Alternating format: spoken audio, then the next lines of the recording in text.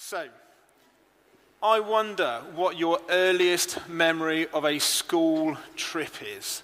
I want to take you back to 1994.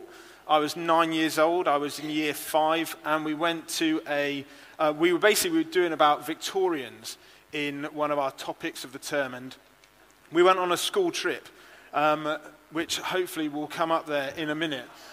Here we are, this is my class.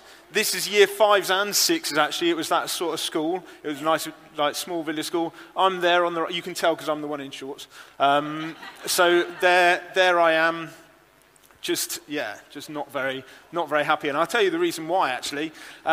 So we, as part of our day, we went around and sort of like explored this little area and found out different facts and stuff like that. And then we also did a traditional Victorian lesson, which was delivered to us by someone I presume was some sort of actor, but in a traditional Victorian school teacher way. And so we were writing on slate with some chalk and stuff like that, and she asked us 10 questions and we had to write them down, and then she would pick us at random, and then you'd had to go up the front and actually write down the answer. Now, question 1, question 2, question 3 came and went, and I knew the answer, but thankfully she didn't ask me. And then question 4 came, and I didn't know the answer. And if you've ever been in this situation, and you're thinking, don't pick me, don't pick me, don't pick me, don't pick me.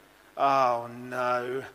And she picked me at random, and I had to stand up. Basically, I had this chalk in my hand. I had no idea what I was going to be writing, and my mind just went complete blank. And she, as a Victorian school teacher, was very unkind. And I was just stood there in front of my class and in front of the school teacher, and I just did not know the answer. And I would say that the overriding feeling that I felt in that moment, and you might have felt it in certain times, similar or dissimilar, was one of shame. And shame, which can be defined as a painful feeling of humiliation or distress caused by the consciousness of wrong behavior. In that situation, I felt humiliated, I felt distressed because I got it wrong and because people saw it. Now, you might be here for the first time and thinking, what on earth is he going on about, talking to us about 1994? But actually, there was a time when man and woman felt no shame at all. It just wasn't a thing that they knew of. And it wasn't just that they felt no shame towards someone who was playing a Victorian school teacher. It wasn't that they felt no shame towards their classmates who they also knew probably got things wrong. But actually, they didn't feel any shame towards each other or towards a holy, perfect God, which is really hard for us to comprehend. They stood before God and they felt no shame in any part of their being.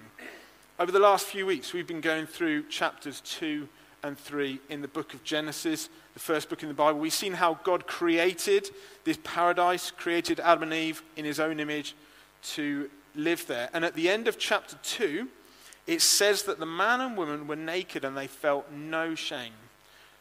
No shame physically. So in terms of the nakedness, it wasn't just physically, but it was also emotionally and spiritually, bearing all of everything that they were towards a holy God. No defense before each other or before him.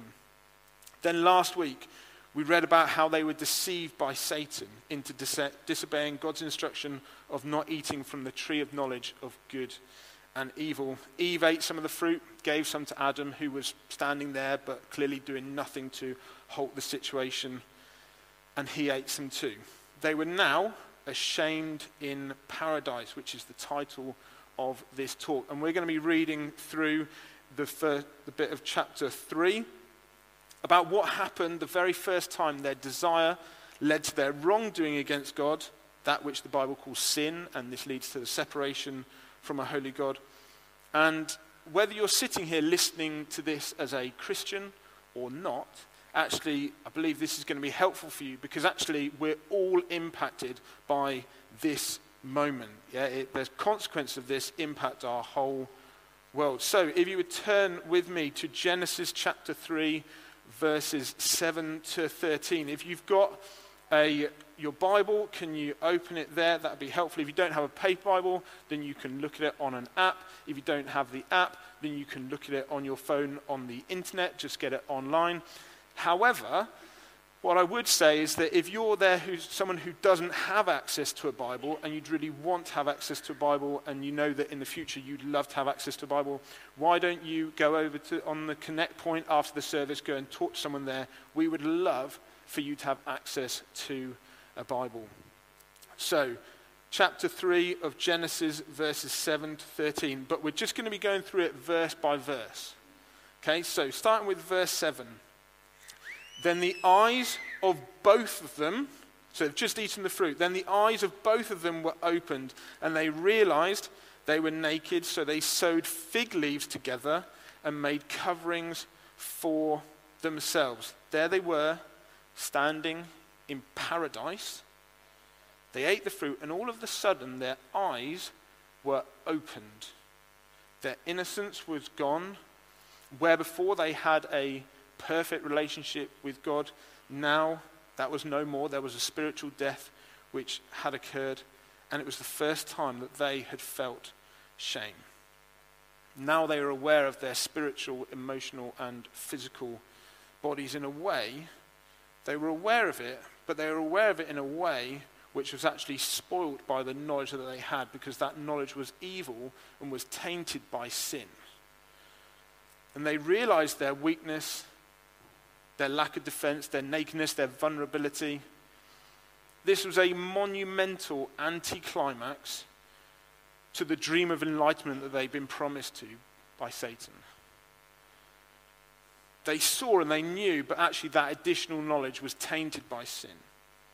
Sin had written on its menu that there was going to be a series of wonderful ingredients to entice them, but actually what had been served up was a spiritual death, a breakdown in their relationship with God, guilt, shame. And the first thing they did, they tried to work it out. They sewed fig leaves together, they made coverings for themselves. You sense the unease of them in this moment of being uncomfortable with each other, signified by the barriers of the fig leaves. They started working to try and solve the problem. And actually that's something that we often find ourselves doing. You know, we do something wrong, we try and cover it up. I tell a lie over here, and actually then I need to tell a lie over here as well to cover up this lie. Or I do something wrong over here, and I might do something which is fundamentally good, but I'm doing it to cover up something that's going on over here. From day one after sin entered the world, we've been trying to work hard to get our innocence back and cover our shame from each other and ultimately from God as well. The thing is, the Bible says that God knows us and sees us exactly as we are. Fig leaves and the way that we try and cover ourselves up is not going to be enough. It says in the New Testament in Hebrews chapter 4 verse 13, it says, "Nothing in all creation is hidden from God's sight. Everything is uncovered and laid bare before the eyes of him to whom we must give account." Sometimes on our week to week, we can, in our thoughts and our actions, if we only see each other like, maybe once a week or something like that, actually we can fool other people. We can pretend that everything's okay. We can put things on our social media, or we can just make sure that the things that we tell people about are all positive and it'll all be okay. But actually, a God who nothing is hidden from his sight, impossible. Let's move on to verse 8. Then the man and his wife heard the sound of the Lord God as he was walking in the garden in the cool of the day, and they hid from the Lord God among the trees of the garden. The great gardener had not abandoned his garden. He knows what's happened, but he's still going to pursue them. But now, the man and his wife are not just trying to cover themselves up from each other, they're trying to hide. They're trying to hide from this all-seeing, all-knowing God, which again seems ridiculous were it not be for the fact that we do it every single day ourselves. Don't know about you, and not quite confession time, but we'll go with it anyway. So there's definitely times that I've had when I've done something which I know is probably not great in God's eyes, and actually I won't hide behind a tree, but I'll think to myself, well, if I don't sort of like have my normal prayer time, then I can't be confronted by it. Or alternatively, I have my time when I'm praying, but I will spend all my time just talking to God, talk, asking him, okay, will you bless this person? Will you help this person? Would you heal this person? And then be like, okay, get away quickly before actually God can say anything to me. It's exactly the same thing. And something which really, our time relating and communing with God should be this wonderful time with the King of Kings, the creator of all things. And then all of a sudden it becomes this awkward, uncomfortable moment. And that's exactly what we had here. What should be precious time for them now is not. We have this moment in the garden where they heard the sound of the Lord God walking in the garden. Now we've been learning over the last few weeks about the Lord God. Notice here that he is still the Lord God. He's still that gracious, loving, kind God. He's not a far off God. He wants to know them. And the Lord God was walking in the garden to enjoy his creation and desired to be in their company. And what would normally have filled their hearts with joy, all of a sudden is sending them cowering. Can you picture it? The Lord God in the cool of the day wanting to speak to them about all kinds of things. And now all of a sudden those footsteps mean something very different because of what they've done. The one who used to walk with them in the garden, they now cower away from and hide. The paradise they lived in now feels like a prison, trapped in sin and shame with no way out. Verse 9, but the Lord God called to the man, where are you? Again, saying this is the Lord God. It's not a far off God. He's someone who wants to know them personally. And notice the tone in the question as well. Where are you? It's not come out here now. It's where are you? There's an invitation there for them to respond. And I wonder in those three words whether actually God would say something to you and to I today. He would say to you, where are you? Where are you in your walk of faith? Where are you in your journey with God? Are you journeying towards him, away from him? Have you got no idea where you've actually got to? Where are you?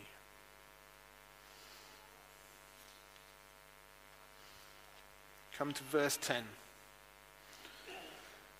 He answered, Adam answered here, I heard you in the garden and I was afraid because I was naked, so I hid.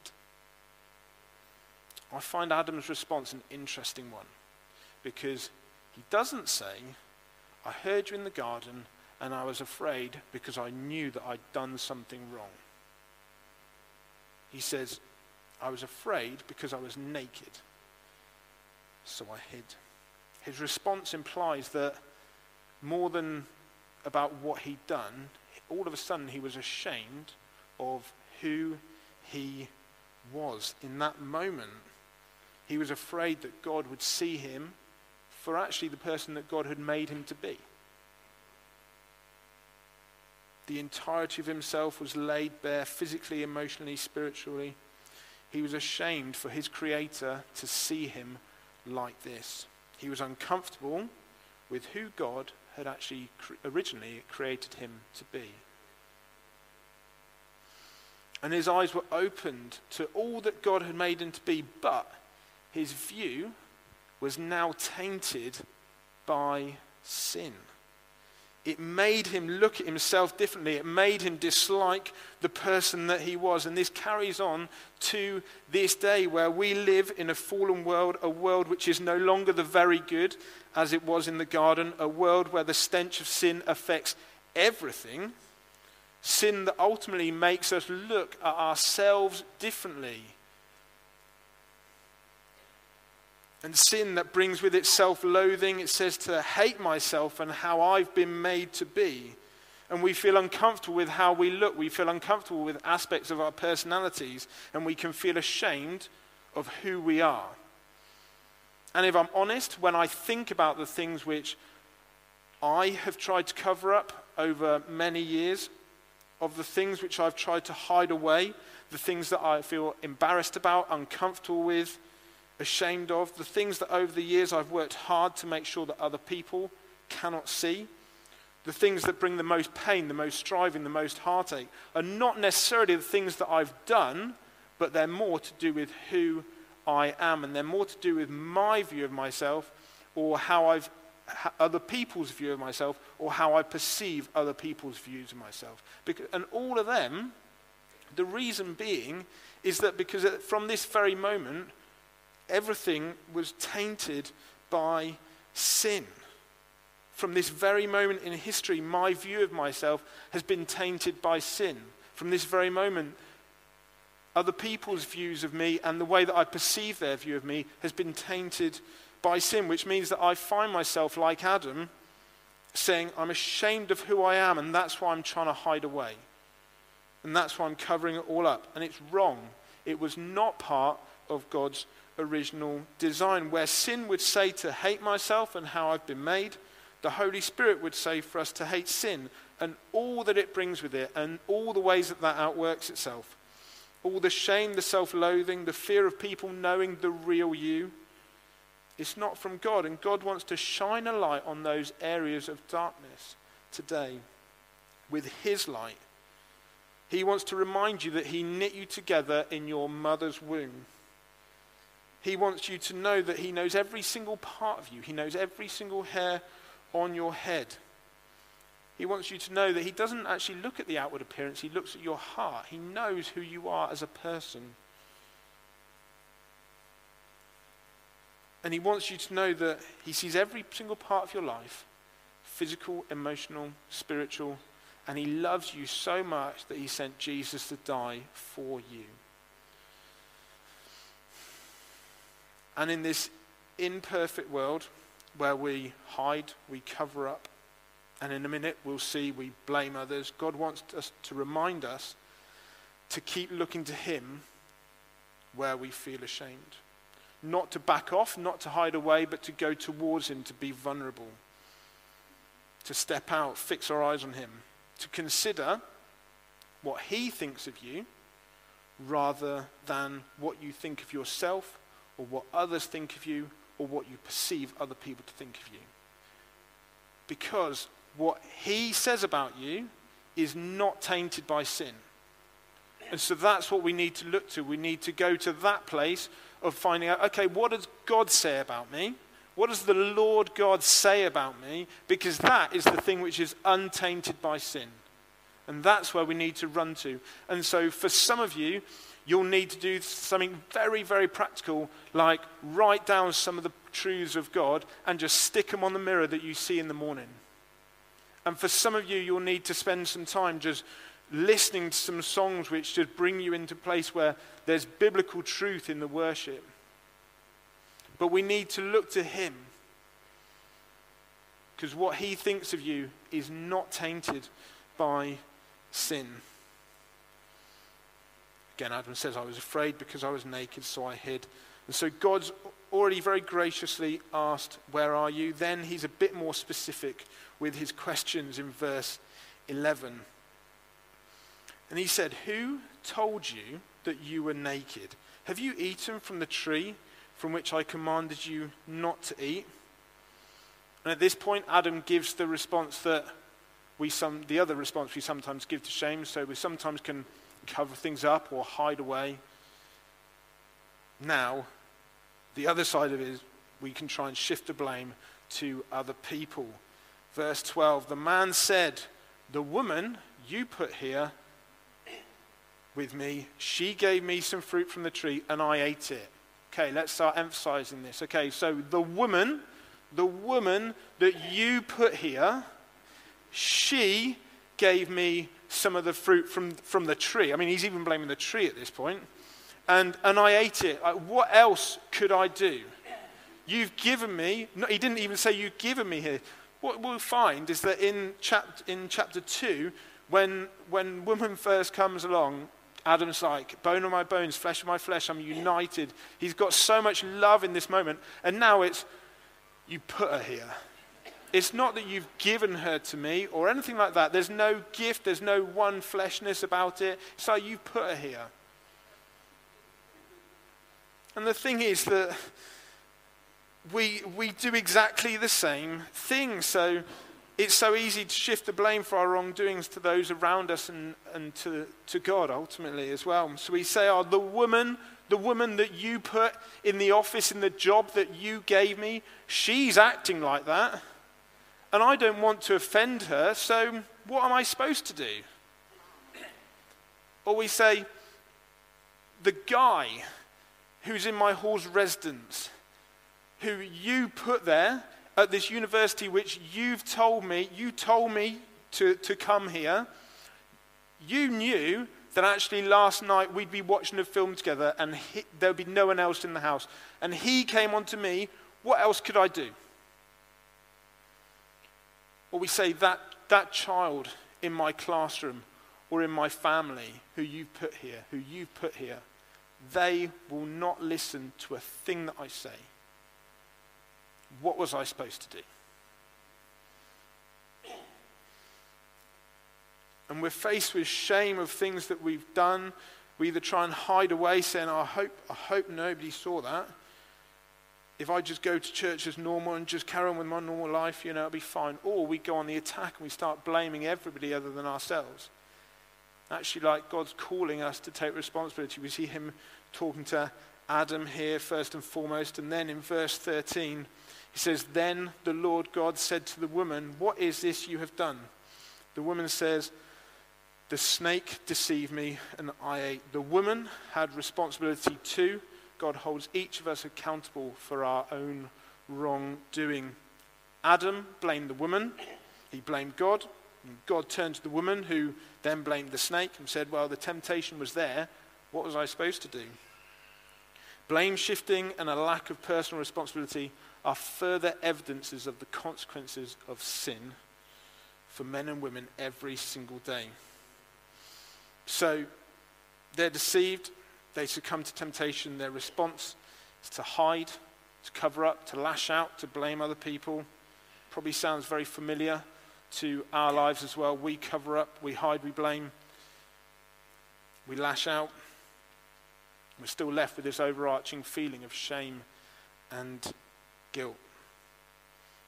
And the answer, on one level, is easy, and on the other level is completely life-changing. And it's found in King Jesus, by seeing his response to us and living in the good of that. And I want to finish by looking at a story in the New Testament in Luke's account of the life of Jesus. You'll find it in chapter 24, and the story begins at verse 13. What we will we'll mainly focus on verses 30 and 31. They'll be the important ones, and I'll just take you through what is happening in the story up to this point. So, Jesus, in Luke's account, has died on the cross, and then there have been some sightings of him alive again. And we've got an account here of there's two people walking down a road discussing everything that has happened when Jesus himself comes and walks alongside them. They don't recognize him at this stage, which is why when he then asks them about, what they're talking about, what they're upset about, they end up telling him about himself and about Jesus of Nazareth and all the things that have been happening. Jesus then explains to them why the Messiah had to die and opens up the scriptures to them. And they still don't see who he is. They got to the village where they were going and asked Jesus to stay with them until the next day, which he did. Then we have verses 30 and 31. It says this: "When he was at the table with them, he took bread, gave thanks, broke it, and began to give it to them. Then their eyes were opened and they recognized him."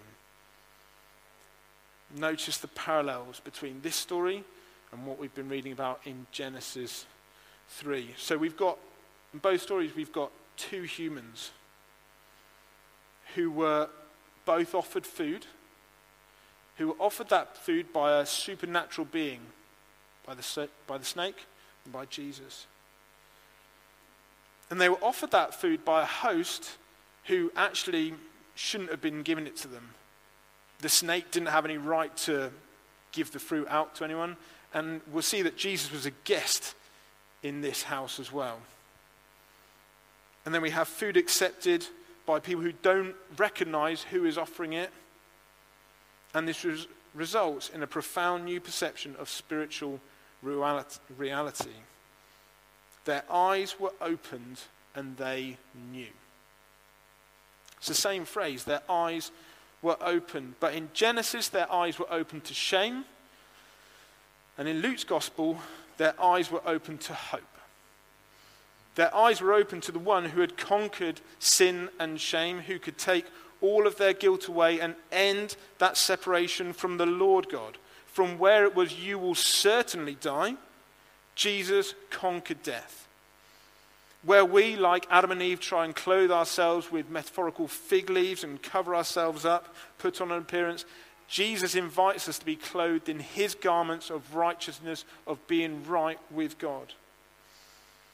Where they were hiding behind a tree, Jesus hung on a tree, nailed on the cross for us. Where we feel ashamed, he did not feel ashamed to go to that cross for you and for me. Where we were once dead in our sin, we can now become alive in Christ. Where we might be born into this, where we're born into this world in Adam, so to speak, and everything that encapsulates just being in this world, we have an invitation to be in Christ, to know God, to follow Jesus, putting our trust in him as the only way of conquering sin and having a full relationship with the Holy God. Where we were cowering away, now we are told we can approach the throne of grace with confidence. I'd like to invite the band to come up as I come into land. Where they felt ashamed of what they'd done and who they were, and where we have felt ashamed of what we've done and who we are, Jesus made a way that we can know our Heavenly Father, the Lord God, forever. We can know the truths of what he says to us and about us. And as we stand before him, knowing everything that we are, bearing all of our vulnerabilities, all of our weaknesses, his heart towards us is full of grace and love. He wants to shine a light on those places of darkness today. He wants you to know him this morning and know the fullness of his love for you. And my prayer is that God, by his Spirit, would open our eyes to all that he has already achieved. If you'd like to stand, and I know that just by reading some of these things and going through some of these topics, it will have stirred some things up. Now, the best response is to turn our gaze towards him, to dwell on Jesus, to consider what he has already achieved for us, to remind ourselves of what he has done for us. So the band are going to lead us, then Andrew will come up afterwards and help us as we respond.